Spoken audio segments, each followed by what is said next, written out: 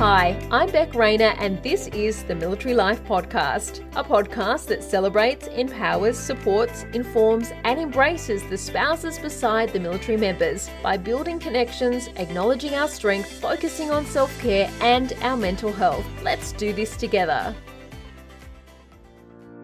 Want to join a bank that just gets Defence Life? Defence Bank is one of Australia's largest customer-owned banks. They have 33 on-base branches across Australia, an award-winning banking app that allows you to do all your banking wherever and whenever you want. And with products and services tailored for ADF members and Defence spouses, you'll wonder why you didn't join sooner. Visit defencebank.com.au today and see how easy your banking can be.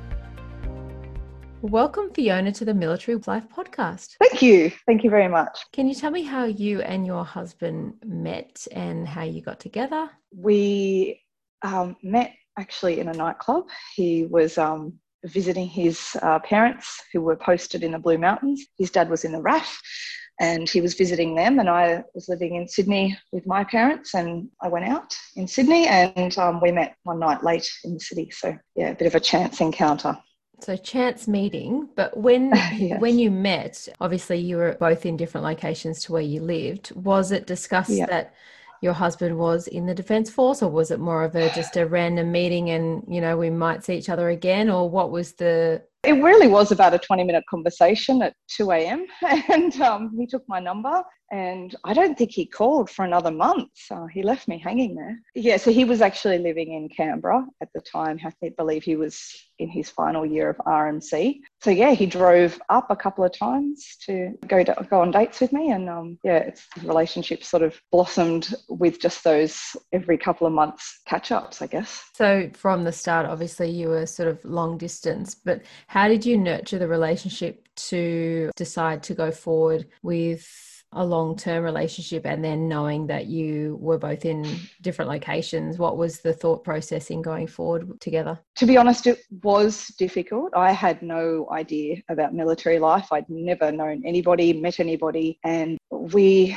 dated for a couple of months, as in once a month I would see him and we'd talk on the phone a lot and things like that. But then he said he had to go out bush, and I didn't really know what that meant, but he basically disappeared off the radar for however long, 6 weeks, I'm guessing. And he got back and he gave me a call, and I was like, you know what? I don't think this is going to work. I had a whole other life and I couldn't wrap my head around it. We stayed in contact, and the question being, it got to the point where he got his first posting, and that was up to Toowoomba. And my dad got out the atlas on the dining room table, because this is back in 2003, and showed me where Toowoomba was. And Will had said, would you like to come with me? And it was that I either go or this is over, because we'd only spent at most 24 hours with each other every few months. There was always best behaviour. We didn't really know each other, and there seemed to be no way to move the relationship forward until I made that move out of home and all the way to Toowoomba, country Toowoomba. So I guess, how did I nurture it? We stayed in contact over the phone a lot, and then otherwise I just took the plunge. And I guess in saying that, like, it sounds, you know, obviously it's a huge leap to go from seeing each other every couple of months for limited time to then move to another state for him. Yeah. But then also back then, you know, this is my time as well, so it's not like the olden days or anything like that. But back then, you hadn't had that relationship where you could prove that you were together for a certain amount of time and that you'd lived together and that you had a bank account. And so how did you actually move in together? What was that process like? Because in the eyes of Defence, you don't exist at that stage. Yeah. And I was lucky enough that, you know, I had a husband who sourced that information about having to get bank accounts together and how it would be beneficial for us to be de facto, even though it was a bit of a scary, horrible word to me at 22. So yeah, we drove up to Toowoomba, and it's a blur, to be honest, but I'm guessing we stayed in a hotel and we hunted for a house, an apartment, and we secured an apartment pretty much that first weekend and moved in and started paying the rent. and obviously got a joint bank account. And then I don't remember how long that needed to be up and running for before we provided that paperwork to Defence and then got some assistance with the rent. But yeah, we definitely were settled in the house before that was sorted out. So like number one, you survived a huge road trip together. Yes. On the way up to your location. With no air conditioning either. going from seeing each other every now and then to driving all that way and moving in together straight up. And now that I think back. So think about one of your kids doing that and what I know about that now. So your parents had a bit of, faith in the fact that, okay, well, you gotta give it a go, I guess. Yeah, right. And I wasn't 18. I was 23. I'd been working for 5 or 6 years, and do you know what I mean? I guess I was an adult. My parents have always treated us as adults, so I never, I'm sure they had reservations in the back of their minds, but they never said them to me. So yeah, and I think we were up there for 3 months and he proposed, so I felt pretty secure after that. Yeah. What was your actual introduction to Defence life like? Obviously, once the dust and the excitement had settled of moving and being together and everything had sort of settled down, and obviously you got engaged. When was the first instance of you going, oh, this is Defence life? Yeah, look, not in Toowoomba. He was pretty much around now that I look back, it was probably just like a normal job, sort of 9 to 5 or whatever hours they work. After 12 months, we moved to Wagga, and he was an instructor out at Kapooka there. And that was the first experience of him not being at home. And they do a lot of night training, and in summertime, it doesn't get dark till 9 or 10 at night. And so he'd crawl into bed at 2 a.m. and then I'd get up at 6 and go to work. And then that went for 12 months. And then I got in the car again to drive to Townsville, and I cried the entire drive. It was just then that it really dawned on me that this sucked.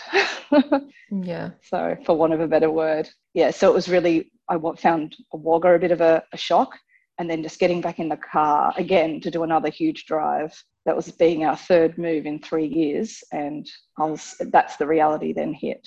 Yeah. Job wise, what was going on for you and what was happening for you in your life? Because he's obviously off doing his thing. He has things that he has to do. He can't, say no to it. He can't, say, oh, well, my partner's just got a job in this location. We can't go to the next location. How were you feeling in yourself in regard to still being able to live your life alongside Defence life? I graduated with a business degree, majoring in accounting. I'd done a cadetship straight out of school. And so I had been an accountant in Sydney in 2 different firms. And so when I got to Toowoomba, I got a job fairly easily and worked there for that year. And that was, it was good for me career-wise. I did farming businesses instead of city businesses. So it was a little bit different for me. And then again, I moved to Wagga and got a job pretty quickly. But I think it was then that I realised that I wasn't moving up anywhere because I wasn't staying in these jobs. I mean, you can't get promoted and be given big opportunities until you've earned that particular job's, those people's respect and belief in you. And you can't do that in 12 months or less than, once you add in removal times and all the rest of it. So I didn't mind the move to Townsville at that point, but I did say, look, it's got to be longer than a year. I really want to sort of go somewhere with my job. So yeah, I was getting jobs fine, but I wasn't going anywhere, sort of just flatline entry the whole time, if that makes sense. And so once you got to Townsville, what sort of happened with your husband's job then? Was it a lot of going away, or was he at home a lot? And how did that work with wanting to stay in the location for longer than a certain amount of time? Yeah, we were there for 3 years. So that was back in 2006, 7 and 8. And that has and still remains our longest posting. And so that was really great. I was in the one job for the 3 years, and he did a 6 months deployment in Timor while we were there. He spent a lot of time away as well. But I guess because I'd been there for 3 years, that all happened with, some friends and a job I was secure in and things like that. So, and a church at that point as well, which was wonderful for both of us in our relationship, but also for me to have that support while he was away. At least you got a chance to settle a bit in hosting and actually get the full effect of building those connections. And did you do any family planning? Did you discuss how kids would fit in with Defence life, or was it more just if it happens, it happens? Yeah, look, I think it was about 2 years into the marriage, and we were like, do we want to have children? And I said, yeah, well, I'd like to have them before I was 30. And so we're like, oh, let's leave it another couple of years. Okay. And then a couple of years passes by. We're like, it's been a couple of years. Okay, then. So it really was not discussed. I mean, I barely understood what was around the corner defence life-wise for the two of us, let alone for kids. I didn't have friends that had children. I didn't really know people in the military, especially not with children. So no, it was not discussed. My husband was raised in an Air Force family, and so he had some insight into the fact that he had grown up on RAF bases. But as a kid, right, it's all rose-coloured glasses, really. Like, oh, it was so fun, and we rode our bikes everywhere, and so. Yeah, of course, it's a different time now. You hardly ever live on base, and no, I know, yeah. And I think a child's perspective is they're not the ones packing and moving, right? So I don't think he really. He wasn't that helpful. Yeah, and I guess maybe his perspective may be different as well, because then he did go into that field as well. So it's not like, he's living a civilian life, and so he knows the difference between civilian life and military. Like, that's all he's ever known. And now he's doing that, whereas the difference. Like, yes. Yeah, I lived in the one house going to the one school for 20 odd years. But my children now, like, when I say that to them, they're like, really, Mum? Really? You never moved? Like, it's just, they don't know any different. So. Yeah, for sure. So once kids came along, obviously it's a different ball game with, packing up and moving, and I guess thinking about their needs and which location is best for them, as well as you and your husband. How did it differ once the kids came along with, posting and all that comes with defence life? Personally, in terms of the conversations that myself and Will had before kids and with postings, I was pretty keen to avoid, after my experience in Toowoomba, sort of isolated locations because of my job and getting a job and having the potential to do a good job. But once children came along, I really felt like that didn't matter. I was going to be home changing nappies and going to playgroup regardless of where we lived. So I was less inclined to say, oh, I don't want to go to, say, Puckapunyal, or I don't want to go to Darwin or anything like that, because it wouldn't really have impacted my Monday to Friday anyway. So in that regard, it really became about, and because I wasn't working, it all then was reliant on my husband and his income. And so getting a good job and sort of ticking boxes in the military became more of our focus as a couple compared to when I was working. Yeah, for sure. There's definitely a different perspective with, it's even a different perspective when maybe you go from doing a job that you have to be in an office to being able to have that remote option. It's like, well, actually the weight of where he's going to be posted or the military member's going to be posted suddenly taken away because it's that little bit easier. And I guess in saying that as well, you also have chosen to homeschool your children. So does that also take some of the weight of moving out of it as well? Because, it's just same life, but in a different location. Totally. And even when we get posted to a location, like you find out a few months beforehand, I am not concerned about which area of that location I'm going to live in, like in terms of catchments for schools and things like that. Or I don't want to be in that area because that school isn't very good. It doesn't have the best. It's just not a factor for us. So it is nice. So how did homeschooling come about? Was that something that you always wanted to do, or did you? Oh, no, I was a career woman by then. Like, I really enjoyed my 3 years in Townsville working, and was pretty keen to be at home with the babies. I didn't want to rush back to work, but I did sort of subconsciously think that, I'd have 5 or 6 years at home, and then I'd head back into the workforce. And I really enjoyed hanging out with them. I really enjoyed playing with my 2 and 3-year-olds. And by the time my third was born, we had moved to Darwin, and we were just meeting a lot of homeschooling families. So I don't really know why. We'd met a couple in church and in the postings before that. So the seed had been planted, and then because I'd never heard about homeschooling, I certainly didn't know anyone was when I was growing up that homeschooled. And then we got to Darwin, as I said, and we met a few families that homeschooled. And I think being in people's homes, being invited in for lunch or coffee, you really think, oh, this is how it works, and oh, this is maybe a potential for us. So that's probably how it first started. It was obviously something I prayed a lot about, and I really felt like God was leading me down that path, even though I didn't really want to go down it. It seemed a little daunting, as well as exciting and great. It seemed a little daunting too, right? So yeah.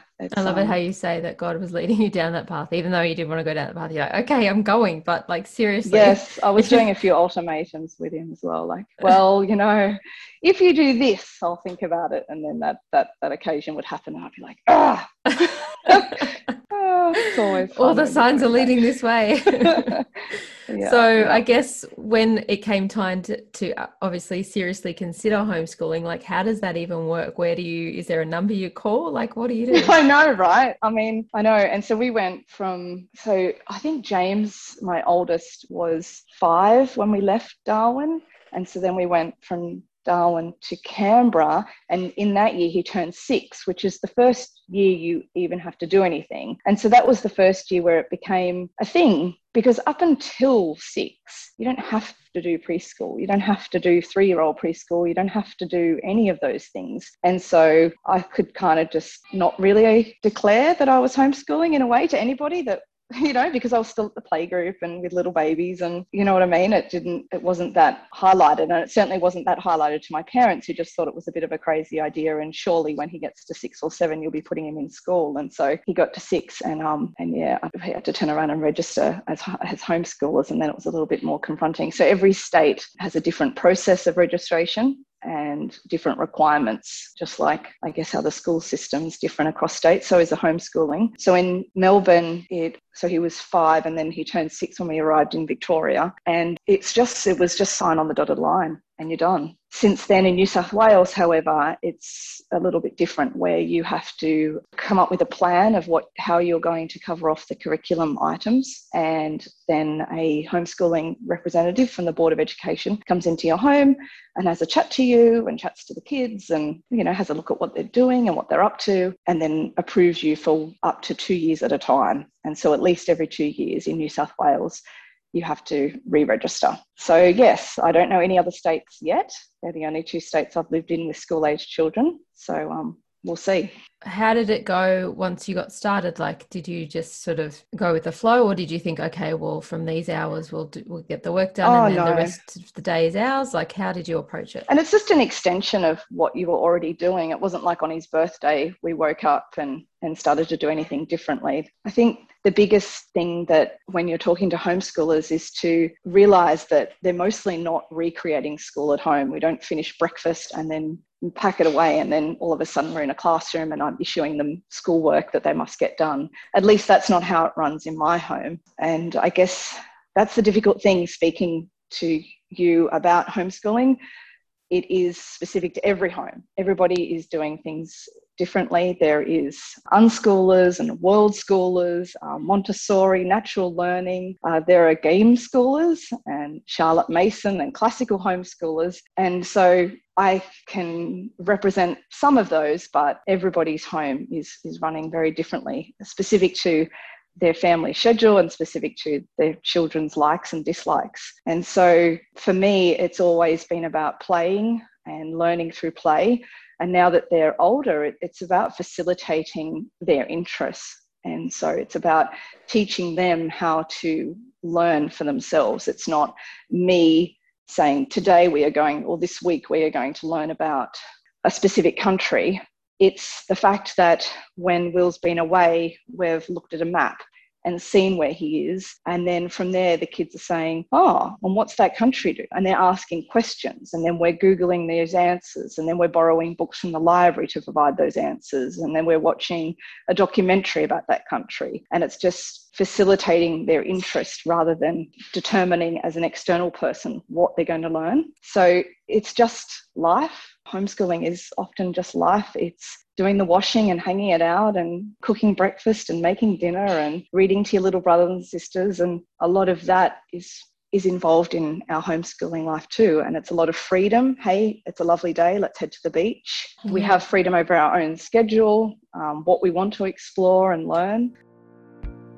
9 out of 10 defence spouses wish they found out about Defence Bank sooner. Okay, I might have just made that up, and they do sponsor my podcast, but I've checked them out and I think they're worth a look just for their banking app alone. It's award-winning and currently has a rating of 4.8 out of 5 in both the app and Google Play Store. It does everything a big bank app does, with cool features like fast same-day payments, card alerts and controls, pin change functionality, savings roundup, spend tracker, the list goes on. Oh, and if you really want to go to a Defence Bank branch, you can. There are 33 on-base branches across Australia, and with many of their branch staff a Defence spouse or partner, you'll be talking to someone who just gets it. Banking as a Defence spouse doesn't have to be hard. For more info, visit defencebank.com.au. Like you mentioned at the start, you hadn't even really considered it an option until you had seen other people doing it. And so yes, obviously, you know, when you think about it, it does sound like a perfect fit for Defence Life, for tackling all of the challenges that Defence Life bring with it. You know, kids going to different schools and having to fit in, and, you know, buying different uniforms and having to find a house in the location of the school that you want them to go to, and all of that sort of stuff. So when it comes to, I guess, homeschooling and Defence Life, what would you say to others that maybe haven't even really considered it, but hearing about someone else doing it might prompt them to actually look into it? Like, what would you say to those people? Yeah, I mean, I definitely didn't go into it knowing what Defence Life would look like, but now we have done 12 removals, 12 interstate and international removals in 15 years. And that's a lot. My oldest is only 12. Would be in year 6.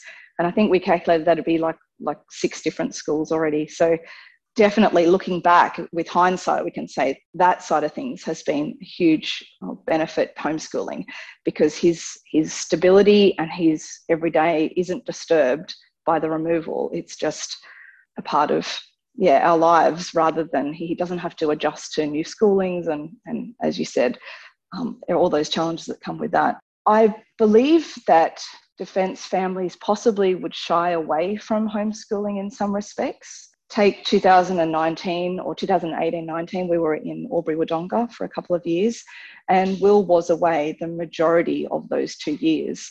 And homeschooling doesn't leave you with that 9 till 3 break, or that opportunity to go to a doctor's appointment or by yourself, or to go play a sport game by yourself.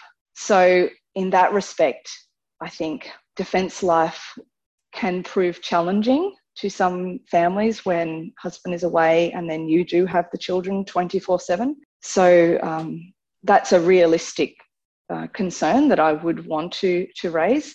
You know, there's pluses and minuses with everything, but yeah, it is being realistic to think that not everyone can have the career member be the military member and the other parent who is the homeschooling parent and essentially doesn't have that freedom to go to work. And, you know, not every family can afford that. Not every family or spouse can afford to take time out of the workplace like that if they are in a career that, you know, you can't take gaps or whatever the case may be. It's not always going to fit with everyone, but I guess the point is to offer it as an option and be able to weigh up the realistic pluses and minuses to that lifestyle. Yeah, and we really get to explore a location. We are there for the entire 52 weeks. We're not limited to just the 6 weeks in school holidays to get out and about and see a place. We don't just enter the rat race of the new location, going to school, going to work, pick up, drop off,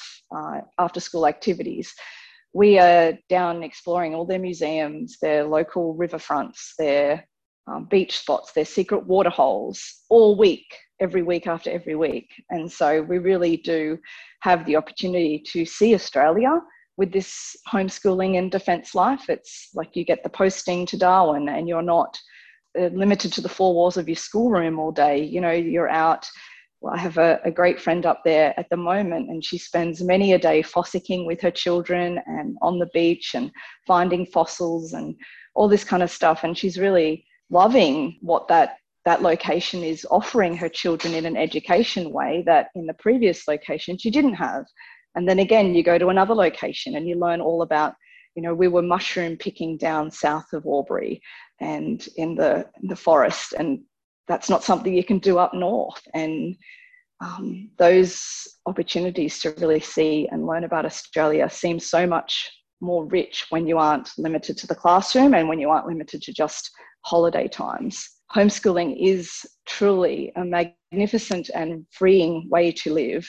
But then when you tie it in with this defence life where you are being moved, hey, go live here for a while, hey, go live here for a while, it's this perfect combination of meeting new people and learning their culture and learning the way they do things and getting involved in the local sport activities there. And I find that the marrying up of those two works really, really well. Yes, it's not necessarily that we can afford it. My husband isn't somebody special. He's just earning a normal military wage. And so it's not easy in that regard, but it's a choice we've made. So are there a lot of defence families that do homeschooling? Like, obviously you mentioned you didn't know about it until you heard it from some other people. Like, I would say no. Like this girlfriend that I know, Veronica, she is up north. She is the first and only one I have met. There is a Facebook group and there is a bunch of us on there, but I don't believe it's very big at all. Obviously, one of the things that people might say about homeschooling is that, how do your kids make friends, and how do they interact with other people in the community when they're not forming those connections through school. But there is a rich tapestry of homeschooling families that connect online and meet up and do all of that. Like, how does that work? Yeah. In saying that I don't know any defence homeschoolers, we have a lot of homeschooling friends, and especially in big towns like Wagga and Albury-Wodonga and Canberra, they have really thriving, amazing, huge homeschool communities. The last couple of years in Albury, I could have done an activity a day if I wanted to. They're running excursions, book clubs, sport gatherings, gymnastics. There is always something on midweek. We meet and see lots of people all week. And I think that's why COVID was a struggle for us. A lot of people said, your life hasn't changed at all. But we don't sit at home Monday to Friday. So it really impacted our ability to go out and see the museums and meet up with friends, just like it impacted other people's families as well. So for someone, I guess, that's listening that it might be considering homeschooling or wants to look at it as an option, where would be their first point of call? Is there a Facebook group they can join? Like, how do they even start? Yeah, there's there's Australian homeschooling groups online, but there's also local ones. So there's a local one to specifically where I'm living in Sydney. I think Sydney would have the largest number of local ones. But everywhere I've moved, the way that I have connected with people is by jumping on Facebook and finding the local group. But there's also a number of great blogs that you can follow and really get a real true understanding of what people do in the day, because meetups and meeting people locally is great for connection and for socialization. But sometimes it's really good to see how other people are really learning in their homes. So I've found, the internet and blogs and things like that on homeschooling is really good. It's really big in America. So there's plenty of those to read and watch as well. Your career goals and everything that you sort of worked towards in that area don't just sort of like die off. Like, how do you, I guess, have that in the background? Is that something that you are planning on going back to, or like, how do you sort of balance those lives and what you were doing before and what you're doing now? I had 3 children in 4 years, and we had done 4 postings in that time. And so I don't think I would have worked in any case. And then we did a couple of international moves. So to be honest with you, it's only in the last probably 2 to 3 years that I've actually gotten to a point where my youngest was, say, 2 or 3, that I've kind of felt like I could take a breath and think, maybe I could do something on the side. But I don't think up until now it's been a consideration, and I don't necessarily think the homeschooling was the reason. It's been the lot of movings and living in places where I couldn't have worked anyway, or I've been about to give birth, or we've been about to move. So it wasn't really on the cards for me to work. But it's only been, as I said lately, that I've thought about, oh, maybe I could do something on the side. Maybe I could set up something on the side. And there are plenty of homeschoolers that do have online businesses that they do, in the afternoons. They spend some one-on-one time with their children up until lunchtime, and then they go off and work on their computers in the afternoon.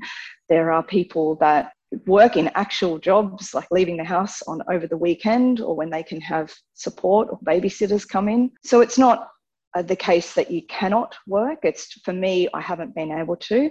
I've started a dog minding bit of a side gig lately over the last 12 months. So that's been a nice thing that I can include.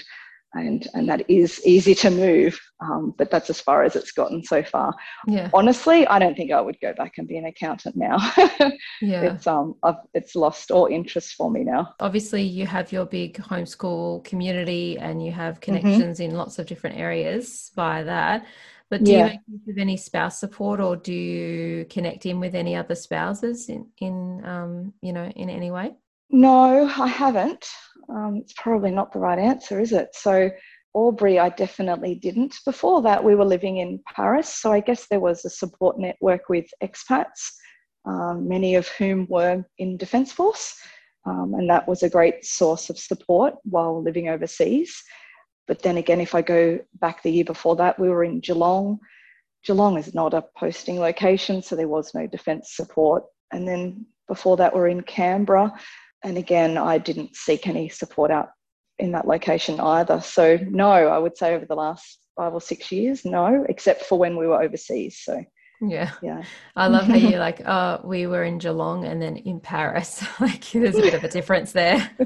Yeah. But you're living a lot closer to each other in overseas, and there was a lot of either DFAT spouses and defence spouses, all kind of going through those same challenges. So you did seek each other out to go for coffee and support each other.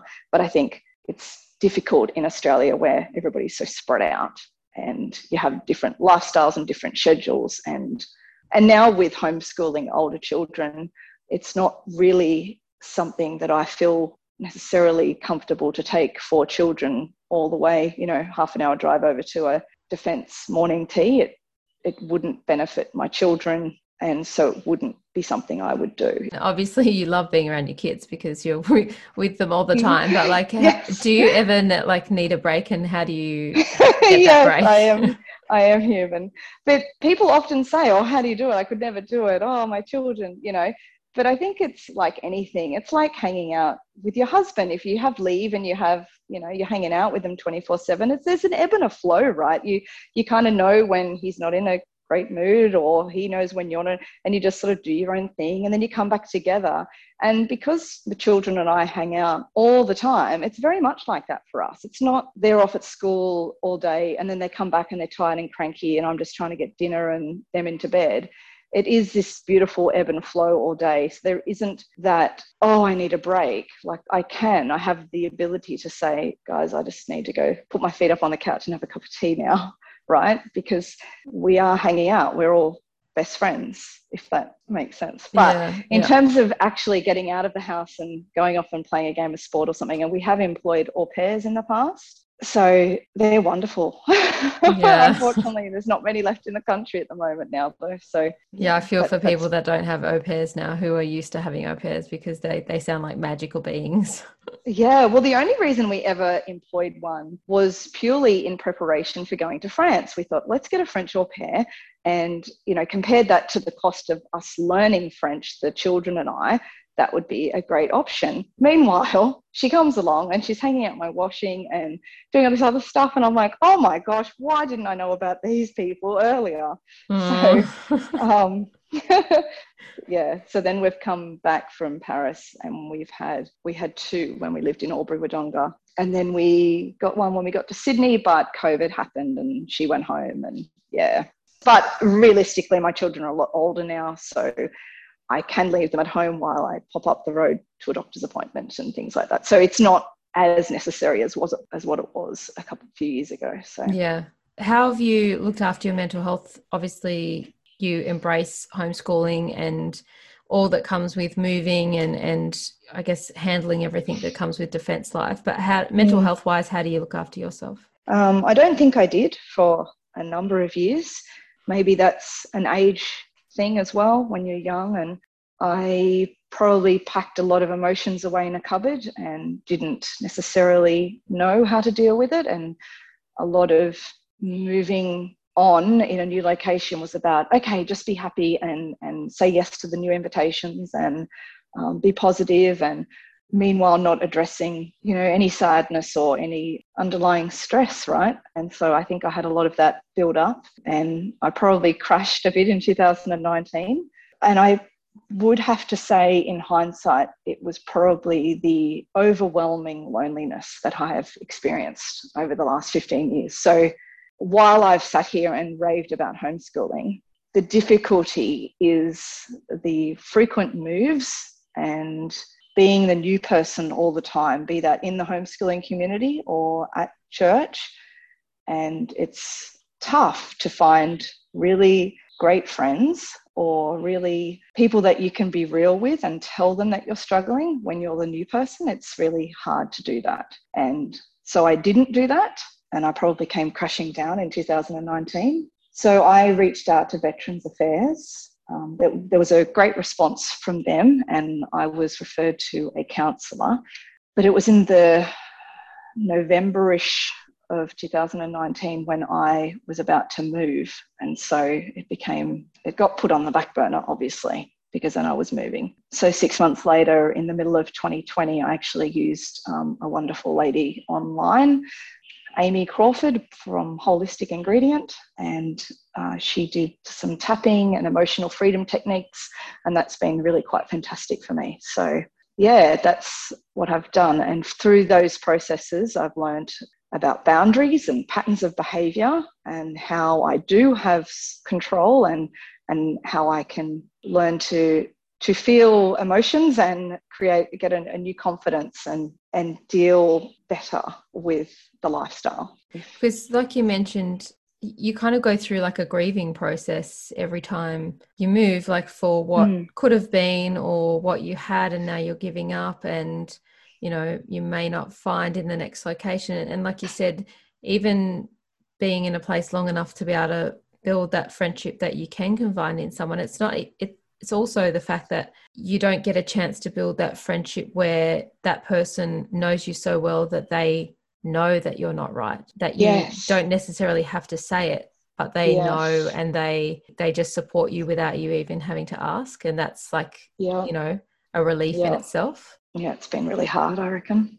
Yeah. And so I guess without, reaching out for that support through Veterans Affairs and then obviously finding your therapist or your support in 2020, that obviously would have had a flow-on effect for how you moved through moves coming up and homeschooling your kids and being able to juggle all of it, especially since your husband was also then going to be posted to a ship and away and, back home and sort of thing. So obviously that, that needed to happen for you to be able to juggle everything else in life. Yeah, totally.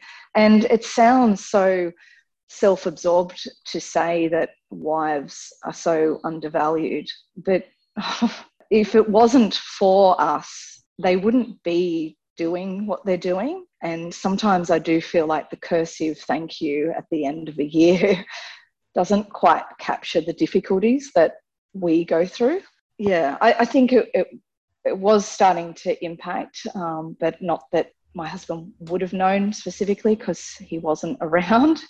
But yeah. For sure. And if you can get to a point in yourself where you can, mentally juggle the demands of Defence Life and, be able to move through that in a positive way, even if it is you having to do the work to be able to move through in a positive way, when you do just get that token thank you at the end of the year from, Defence or whoever it might be, you're okay in yourself knowing that, that thank you's not enough, but that you're valued way more than that sort of thing. Like, know what I mean? Totally. And, because and some of the experiences that I've had that have sparked me having to obviously give myself a pat on the back and acknowledge the fact that, yeah, all that I do and all that spouses do is amazing, is because I've been to retirement parties where the defence member has done 30 years and they get a watch and the spouse gets a bunch of flowers. And to me, that